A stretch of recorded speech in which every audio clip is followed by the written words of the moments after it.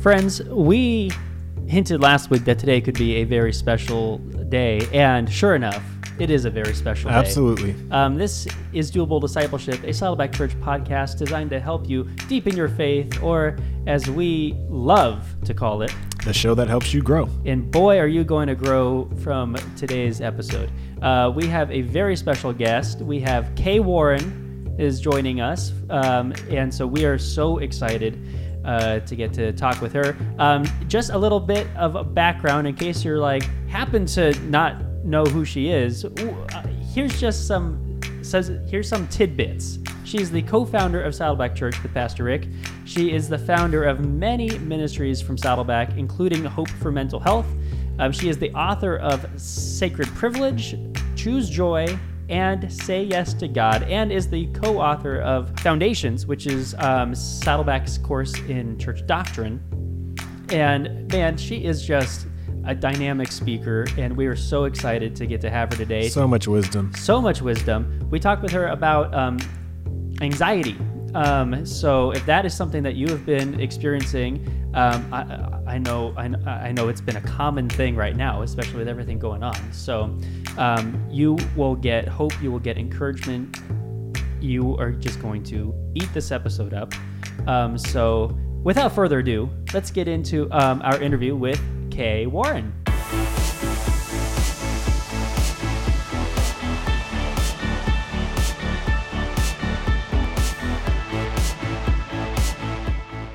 So we have Kay Warren is with us. We're so thankful that you are here today, Kay. Thanks for being on.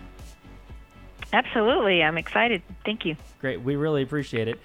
So we wanted to talk with you today. So we've been going through this series on spiritual antidotes, just looking at just the things that people are experiencing and feeling right now: fear, hopelessness, anxiety, all that kind of stuff. So we've been talking through this series to answer some of those, to look at them from a biblical perspective, what God has to say about some of these things. And one of the things that you have been talking about lately is how you are taking this time to intentionally focus on anxiety. So can you talk a little bit about what drew you to want to focus on that right now? Well, I'm laughing because I almost feel like I didn't have a choice because this COVID-19 is just an anxiety-producing machine, as far as I'm concerned. And so I think I would say I've always known there was the anxiety that I knew about myself and recognized, and then there's the anxiety that I didn't recognize about myself, and it's what has caused me to focus on this and try to make some intentional decisions and changes is the part that I didn't realize rose to the surface during the beginnings of the COVID-19.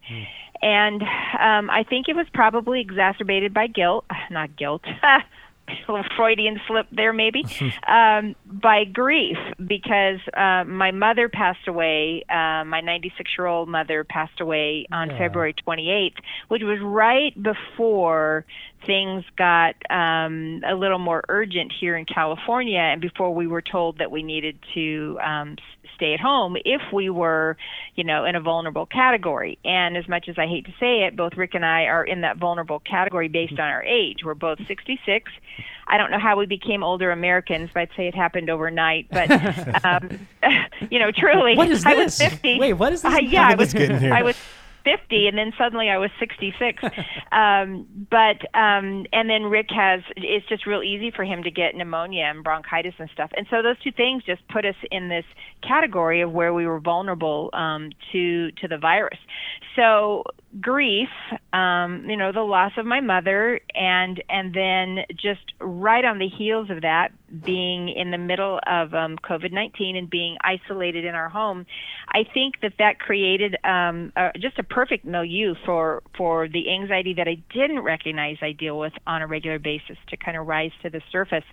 And as it turns out, for the Hope for Mental Health community, the monthly gathering that we do at Saddleback, our first one we were going to do online. We've always done them in person, but the first one that was going to have to be online was March.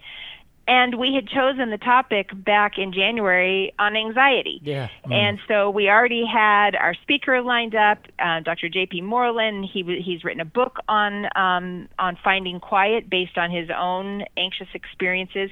And so it just kind of like all came together. Grief, what I was experiencing in life through COVID-19, through preparing to interview him for our online community. And it just kind of came together, and God just said, girl, you really need to look at this because this is something that you are dealing with on a daily basis. And it caught me really off guard to find that I had some pretty deeply ingrained ways of thinking and feeling under stress. And grief and COVID-19, those two stressors, brought this anxiety to a place in which I really had to do something about it.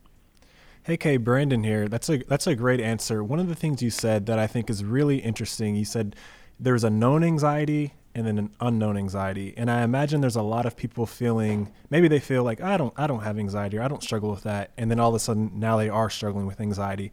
How did you know to identify the unknown anxiety as anxiety? Probably because Rick and I kept emotionally bumping into each other. Probably the best way I would put it. Well, that's great recognition, it was pretty easy to spot. I mean, it was easy to spot the emotional bumping into each other, but I didn't immediately identify it as anxiety. I felt we were irritable with each other.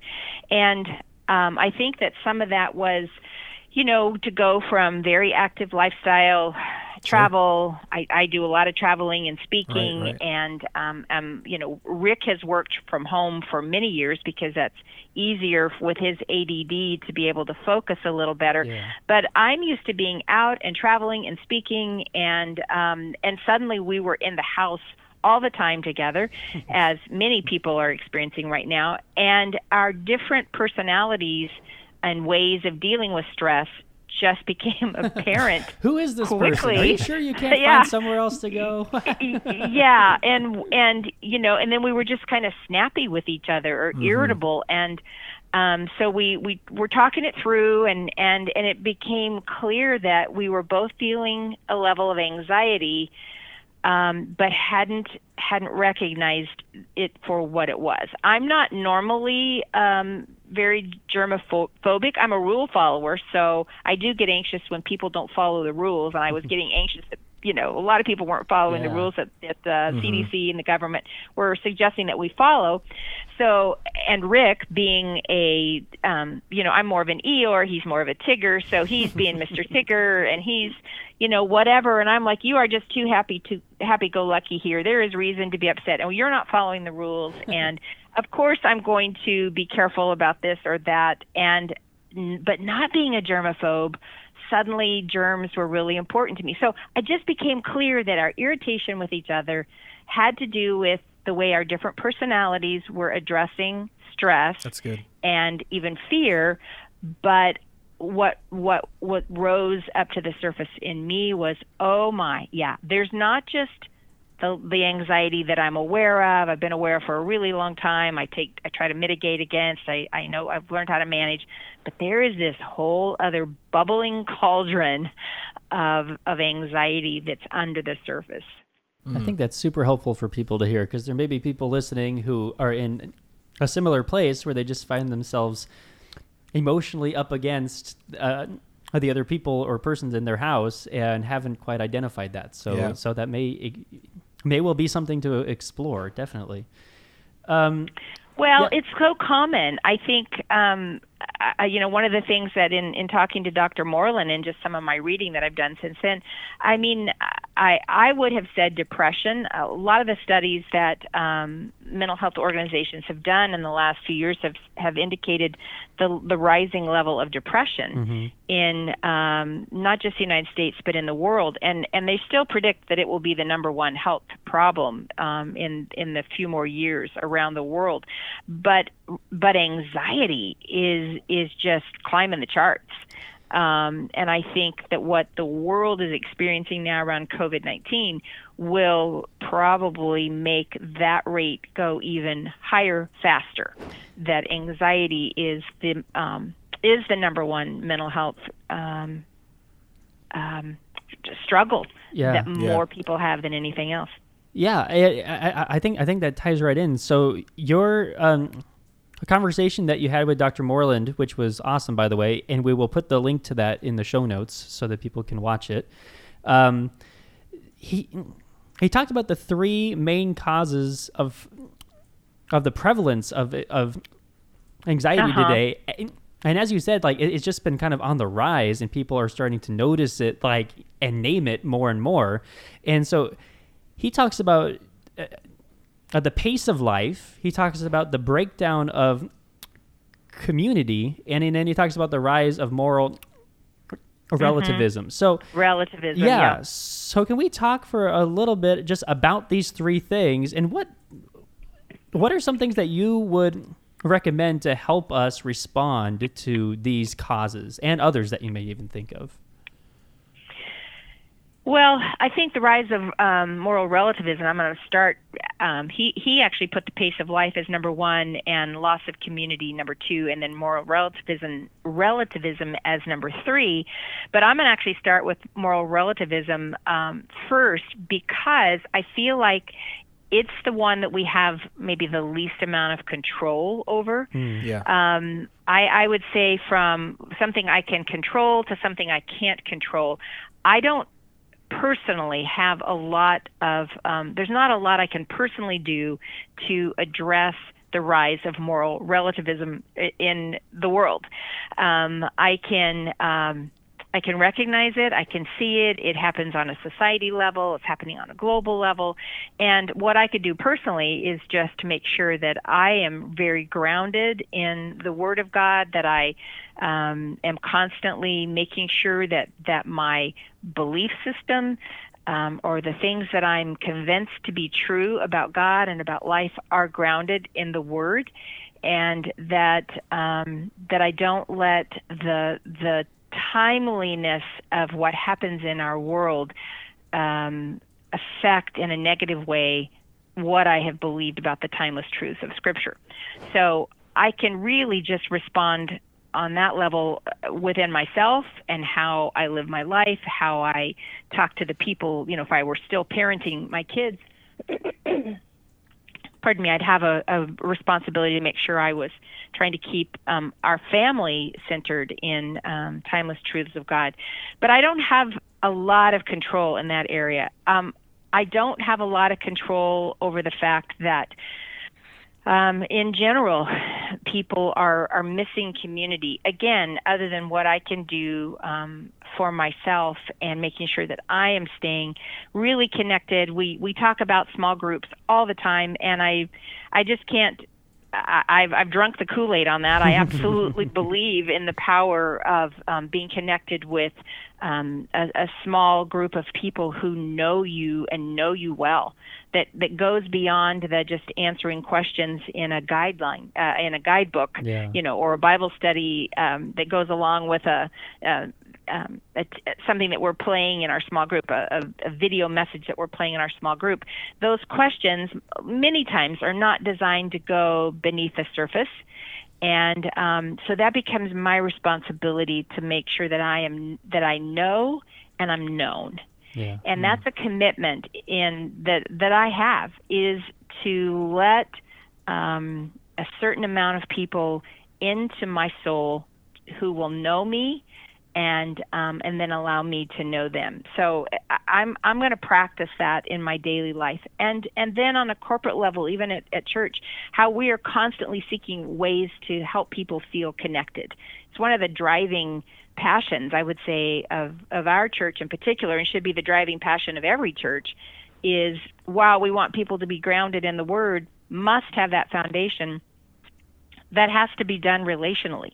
Truth needs to be passed on in a relational way, not just in a sit still while the person up front instills these certain things. But how are we learning those timeless truths of God if it's not in a relational way?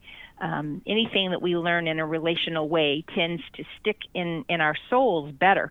So that then becomes a role of any church, is to make sure that we're providing every opportunity we can think of in 1,000 different ways for people to connect with each other.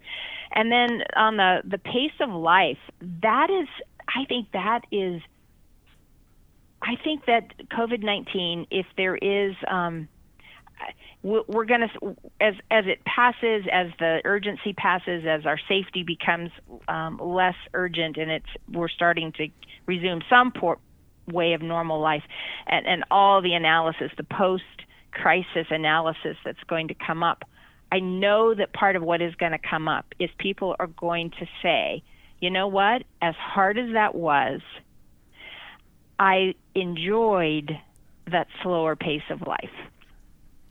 I was just talking to somebody this morning before this call, and this person said, you know, it's going to be hard to go back to the pace of life that I was keeping. I like this slower pace. I like spending more time with my children. It's benefited them. It's benefited me as a parent.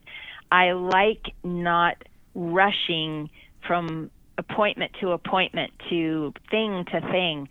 And this person said, it's just going to be hard to go back to that. And I think as more and more of us say that to ourselves, I pray that it changes us, because stress will go down. Stress is the number one cause of anxiety. And if stress goes down, I mean, I think we act often like we're just victims to the pace of life. Well, what can you do? It's just the way it is now. Well, no, that isn't really so. We have so much more free agency than we like to think we do, because to address it would mean maybe making changes, and then that could get messy. You know, if I don't want to live at a certain pace of life, then I might have to change jobs. I might have to live in a different place. I might have to do, and then we start filling in what would be the ramifications of that desire to live at a different pace.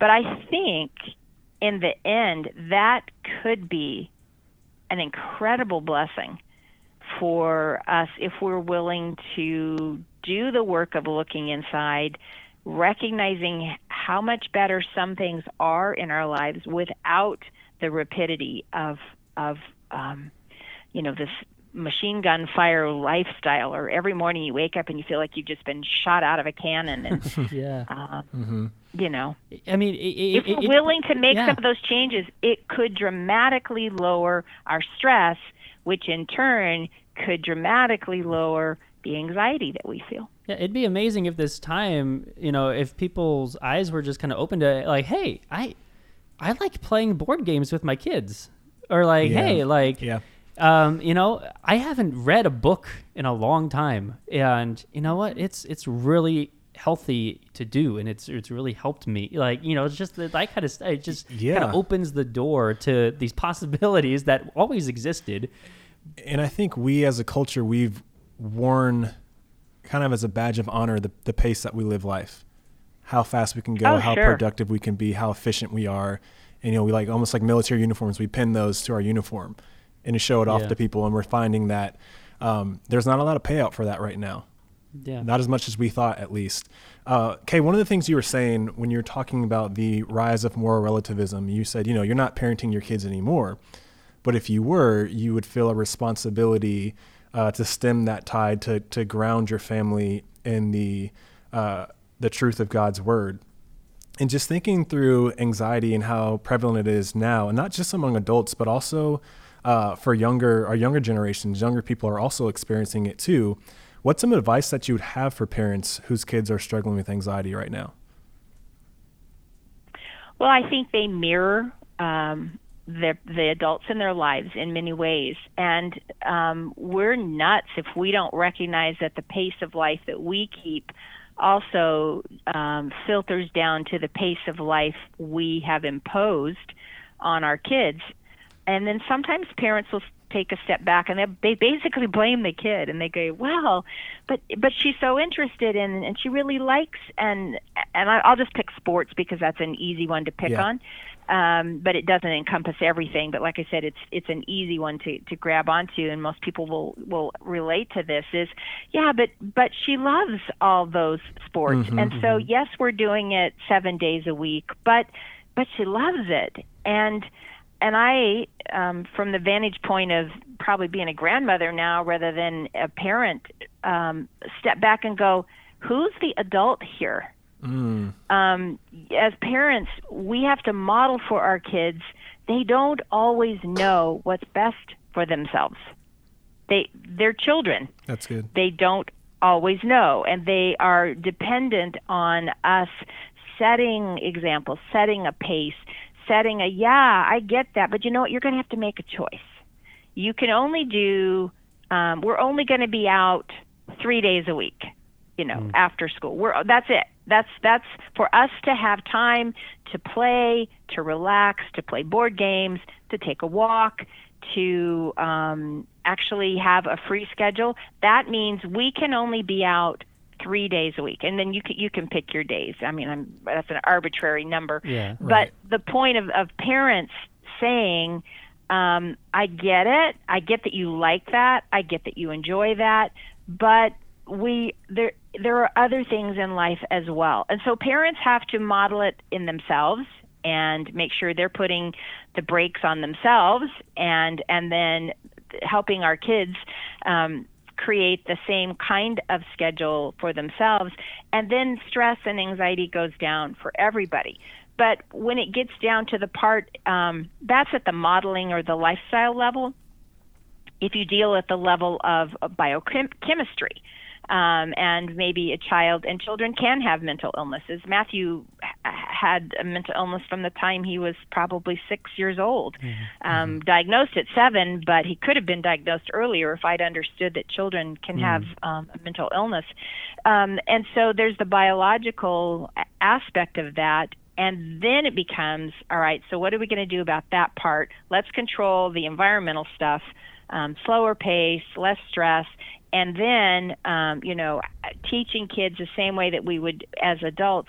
How do you deal with that habitual way of thinking that creates the anxious thoughts, then what we do with the anxious thoughts when we actually have them?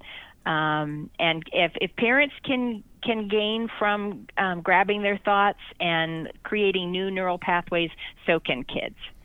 I think it's really the same for adults and kids. Yeah, I think too. Just if you set an environment where you are allowing more space for family, a connection, like you were saying, maybe only being out of the house a certain number of nights a week, whatever that is, it also creates a tighter bond, so that if your kid is experiencing anxiety or depression or fear or whatever it is, they are more likely to be comfortable talking with you about it, and then you can have this engagement, this deeper relationship, because you've created this environment where your kids feel more comfortable and a desire to talk more with you about the things that they're feeling.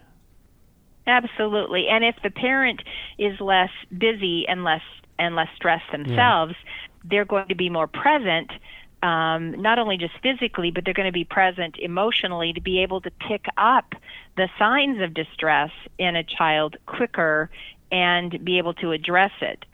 When the pace of our life is so frantic, we're not taking the emotional temperature of the people in our house as maybe as So true. regularly Yeah, as we that's need good. to, and then all of a sudden they've got a raging fever, Yeah. euphemistically, Sure.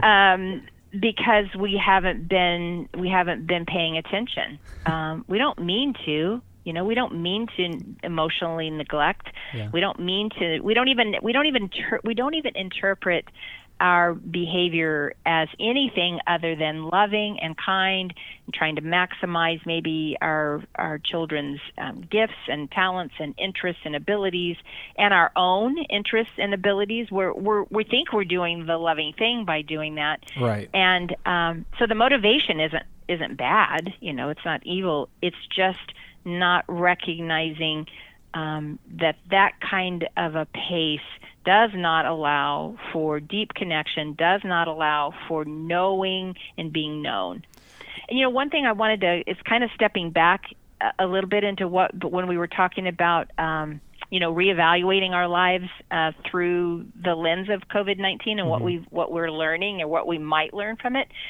To change the pace of life, I said we might have to give up some activities, or we might need to change, jobs, or change where we live. This is something. The thing I'm about to say right now is really hard for us. I think, particularly as Americans, to accept. But I don't know that we're always aware how much the drive for affluence or money becomes the thing that pushes us. It's not even just self-actualization, I love to do this, so I want to do this. We're willing to live a super stressful life so that we have money to have some of the things that we want, or to have a lifestyle that we think is all important. In other words, rather than it becomes a choice of a stark choice when we actually get down to it. And I'm not talking about survival level. I'm not talking about putting food in our mouths. And this is actually more. These words are maybe more directed to people who are middle class and upper middle class, and even more than that, who are not trying to they're not pushing themselves to survive. They're pushing themselves because somewhere in our hearts is this belief that having more will make me happier. And not being willing to let go of that to have some of the greater gifts of life, which are relationship and time together and a different pace. That's well said. For the greater gifts of life. I like that. Yeah, that's so well said. And I imagine some of this, probably most of it, is happening just on the subconscious level. Oh, sure. Like you were saying, I don't think people are actively planning these things out, or like you said, we're judging our own actions through a very positive lens. We're always going to give ourselves the benefit of the doubt.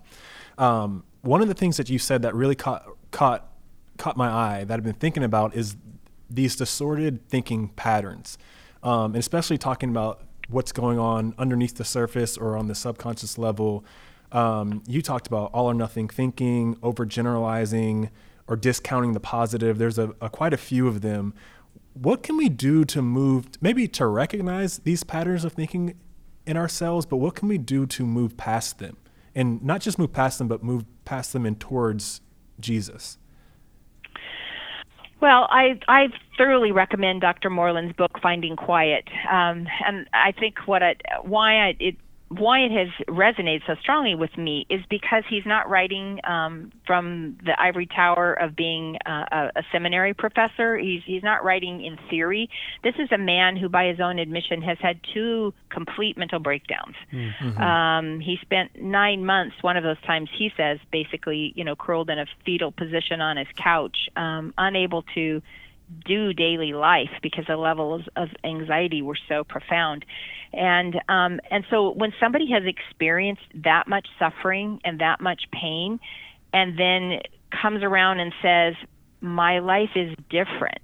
I've I have learned how to manage that crippling anxiety and crippling disability, I'm going to pay attention to that. Mm-hmm. And so when he writes in his book, Finding Quiet, the 4-step process that he has used, well, first of all, he would say he did see a psychiatrist, does see a psychiatrist. He is on medication, but he also is really quick to say that many people don't get all the relief that they really need from medication alone, and he didn't. And so then through that, he really began to apply this 4-step process of changing his thoughts, because anxiety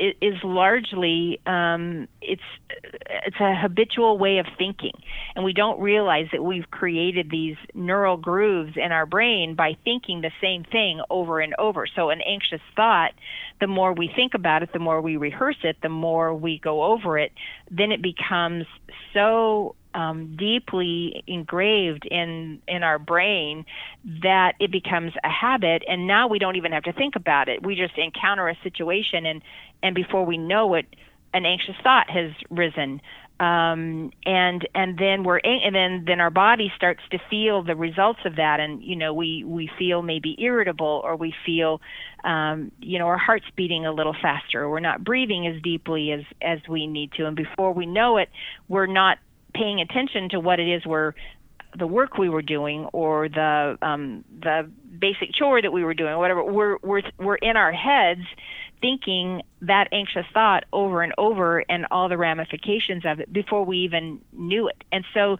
Dr. Moreland talks about how to learn how to grab those thoughts and identify those distorted patterns of thinking, and he lists about 10 of them. And as I read through, the like all or nothing thinking, discounting the positive in a situation, jumping to a conclusion or assume that you know what somebody else is thinking and reading their body language, or magnifying of, what if this, oh my goodness, this is going to lead to disaster. He talks about emotional reasoning, that just because you feel it, it must be true. Or labeling yourself as, I'm such a loser, the self-talk, or blaming yourself for things. So all those are distorted ways of thinking. And as I began to examine those, and I was making check marks by several, let's just say, and that's what caught me by surprise. I knew that I get anxious, like when Matthew's illness, and he lived on that edge of suicide for so many years. I was very aware. I was hyper vigilant of what was going on in his life, and the nights that I spent unable to sleep because I didn't know if he was alive or dead, or what if this was the day that he decided to take his life. And wow. So the nights that I stayed up, just my body shaking, my heart pounding, tears. It was years of that. So I built a lot of negative, a very deep neural pathways that I'm having to relearn. That was anxiety I knew. Yeah. The parts that I didn't realize were the constant flow of negative self-talk in my brain, over much smaller circumstances. That was life and death. That was real. It wasn't a made up thought. It wasn't even an imaginary. This was real. But that became a pattern of responding to life through that negative lens or worried lens. And so to challenge, Dr. Moreland talks about, first of all, recognizing, oh, that is an anxious thought right there. And you know what? I don't have to pay attention to it because it's really just an anxious thought. And then secondly, he talks about labeling it. Oh, there I go again, catastrophizing and kind of laughing at yourself, catching, first of all, feeling it and recognizing it's an anxious thought. Secondly, almost laughing at it or dismissing it, or just gently, kind of not poking yourself with recrimination, but just kind of that, whoop, there I go again. The Titanic, the ship's going down, and it's really just not anywhere near that. And then third, he talks about learning how to reprogram your mind, and that's through refocusing and getting in the flow so that of something else it could be anything, but it takes your mind away from that repetitive, anxious thought that is taking you to that, I'm catastrophizing, or I'm really caught in the because I believe it, therefore it must be true, or there's nothing good in life. Everything's bad, everything's terrible. And so I think what was so hopeful to me and why I'm spending time working on this in myself is because he talks about how he's changed, that he's not the same, that he lives with what he calls a sense of shalom, a sense of peace and joy. Well, goodness, who doesn't want that? Yeah, It's possible. Who doesn't? Right. Who doesn't want to live their life with a sense of shalom, of God's shalom, of well-being, that all is well in my soul, all is well, not because everything around me is good, but internally I'm not consumed with negative, anxious thoughts. And him saying that over time, and this is really key, over time, we are in such a hurry when even if we recognize, that needs to change about me, or I want to do that differently, we want it now. We've said I want to change, and therefore we expect, aren't I changed? I said I wanted to change. I said I wanted to not be this way. Wait, you mean I'm still acting that way? I'm still thinking that way? Instead of the patience of cooperating with God's Spirit to slowly affect change deep within us, changing our neural pathways, changing the way that we think. Is so important. Yes, being patient, but patient because we have hope. Yeah. That over time, with repetition, with following through every day of creating new habits, that we truly can be different. And I accepted that challenge. It's like, talk to me in 6 months. Let's do this again in 6 months. And you can ask me how well I followed through with my desire to be different, with my desire to have shalom, and how willing I was to actually be patient, practice it the way I would practice piano scales, practice new habits, and if indeed I am any different. That's so good. It takes perseverance. It takes that practice. It takes that repetitiveness, and sometimes it can be so easy to just get beat down by feeling like these thoughts keep coming up, or I had a really bad day. Obviously, I'm not doing well. But no, it's that encouragement to that's okay. Just get back up. I just keep going, keep trying, keep thinking about it, keep working on it. Like it's so important for any kind of spiritual practice that you want to engage in. It's so important if you want the ultimate goal to be a character change or to be a part of who you are. It requires that time and that effort. That's so important. Well, we definitely want to. Go ahead. I just can't underplay the value of hope. Yes. Because I know you've already talked about hope in another podcast, but just if you believe that things can be different, then you're going to put in the work and be patient with yourself. Yeah.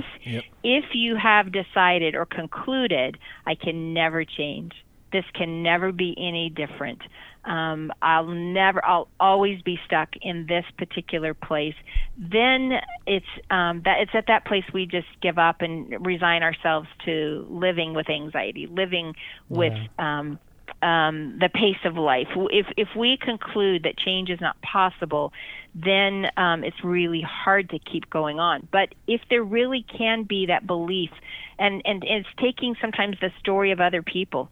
This guy changed. Yeah. Mm-hmm. This guy tells me that he was in a heap on the floor and that today he knows how to manage that and he's living with shalom.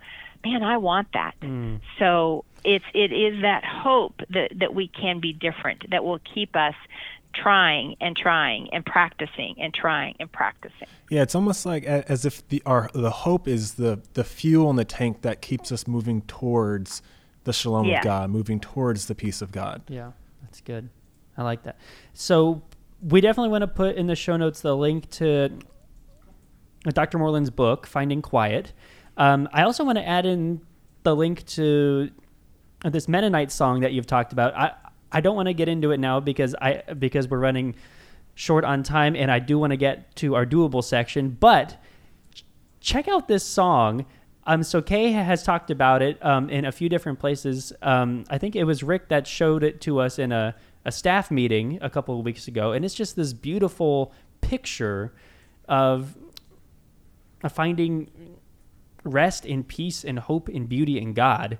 It's just this beautiful a cappella song. So we'll put a link to that video in the notes for you to check out too. But I just wanted to tie a nice little bow on our conversation, but in just asking, what are some doable steps that people can start taking now to counter attack anxiety? Like, of course, there's the understanding that it's not just going to go away overnight, but what are some things that people can start doing with the hope that knowing that if they just keep walking, keep going, it might take a little bit of time, it might take a lot of time, but change and hope is possible. God is with you. So what are some steps that people can start to take? Well, because we are whole beings, we need to approach it from every aspect, spiritually, physically, emotionally, and relationally. So I think that when I realize that it's harder maybe right now to get into your GP or your doctor, but I would start with the body and have some tests and talk to a doctor and say, is there, I'm experiencing a higher level of anxiety than it feels right, and is there something that might be off, in my body, and might I, there might be a genetic predisposition, and some people might benefit from medication, and so definitely with the body, check out, medically if there is something going on, and then, but also the Bible talks about presenting our bodies to God. So present your body, present your brain, present your body, present every part of yourself to God and say, here I'm made in your image, and here is my body, and this is where I'm experiencing the results of anxiety, and I'm presenting my body to you, and I'm asking God that you help me work with my brain. Holy Spirit, help me work with my brain where those thoughts are coming from. And there may be trauma, there may be some things in the past, some life experiences that have been very wounding and that have caused some damage, and there might be some that you would benefit from some counseling and some therapy to help you, have somebody help you process through some of the painful life experiences that have kind of trained your brain into thinking in some negative ways. And then just on that spiritual side of being willing to come and ask God to look into your heart, into, where we talk about the seat of our emotions and our thoughts, and say, God, I really would like to be different. I would like to experience your shalom. I would like to experience that sense of well-being instead of the hyper vigilant or the the ways that my personality has these sharp edges that I never recognized were there because of my anxiety or my fear and my distorted thinking. So take the time to do some reading. Take the time to come into God's presence and ask Him to reveal those things to you, and then ask for that awareness of, God, help me in a moment, in a moment interaction with somebody else, or I'm sitting quietly and I realize, wow, that was not a really particularly healthy thought. And so I don't want to linger on that one. So God, I choose to instead focus on what your word says is true, or what your word says about me, or how you value me, or how you want to change me. And rather than sit here and even think too long about that, because that can often lead us back to the anxious thought, help me redirect my thoughts. You've said that you would transform my mind if I would be willing to let you transform it. So help me to find something else to do in this moment that will take me away from that anxious thought, that repetitive thought that I'm trying to change, because I can see how it's destructive. And so trust that God will do that, and just begin to practice that in simple ways. There's a physical approach, and then relational. It's always good to tell somebody else that, like I've made it very public. I've basically issued myself a challenge, which is call me in 6 months, and ask me, But sometimes it's good to bring somebody else in to just say, hey, I'm recognizing this about myself. Will you check in with me in a month? Yeah. And just ask me how that's going, because I'd like to know that in a month you're going to come back and ask me, and that will help me stay focused on these changes that I want to make. Yeah, it sounds like it's such a self thing, like it's an individual thing, but really, when you bring other people into it with you, it not only makes it a little easier for you because you are burden sharing, but it's also has that accountability piece. So exactly. Important. Well, and when it also gives you encouragement. Yeah. We need encouragement to stay the course, or to CR is master of that, having other people. We talk about hold accountable, and that sounds, I don't know, that just sounds kind of mean and kind of, like you got a policeman in your life. But this is more of no, I'm trying to change. Yeah. You are too. Let's encourage each other. That's good. It's helpful. That's so good. Kay, we just want to really thank you for your time. This was awesome, and I'm sure people are going to just eat this up. So we're just so thankful. And as you said, we will check back in with you in 6 months. Let's put it on the calendar. I like it. Thanks, you guys. All right. Appreciate Thank you so much, Kay. Together. Yeah, bye-bye. You guys, I hope that was so beneficial and helpful for you. Kay is such a wise woman and a gift to the church. Jason, do you have any more ideas? Any more thoughts? Oh, man. There's just a lot that I wanted to go back and listen to and process. Me too. And please make sure to check out all of the good stuff we're put in the show notes, too. All the links to the books that were talked about, to the Mennonite song that we mentioned. And we have links to also the Mental Health in the Church website and to Kay's website. And you can find a ton of great resources, videos, links, all sorts of stuff there, too. Absolutely. That's what I got. That's all you got? I feel the exact same way. So much to go back and learn from and sit with and think about. Great episode, a great woman. Yeah. This one was good. This one was really good. That's great stuff. All right, friends. Well, we will see you again next Tuesday. I think next Tuesday is going to be our wrap up on this series on spiritual antidotes. So you definitely won't want to miss it. We will see you again next Tuesday.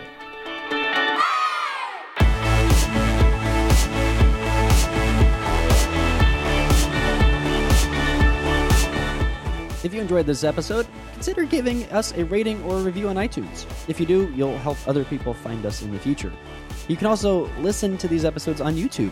Just subscribe to the Saddleback Church YouTube channel for these conversations, plus lots of other video content. And if you are already listening to us on YouTube, subscribe to the Doable Discipleship podcast on Apple Podcasts or your favorite podcasting app so you can listen in the car or wherever else you go. Don't forget to visit saddleback.com/doable to check out all of our previous episodes. And you can go to saddleback.com/grow to find spiritual growth resources and view a calendar of upcoming events. Lastly, you can always get in touch with us by emailing maturity@saddleback.com. Send us your thoughts, send us your questions, your Bible questions, your life questions, whatever. Who knows? Your question might just inspire an upcoming episode. Thanks again for tuning in to Doable Discipleship. I'm Jason Whelan, and I hope you'll join us again next week.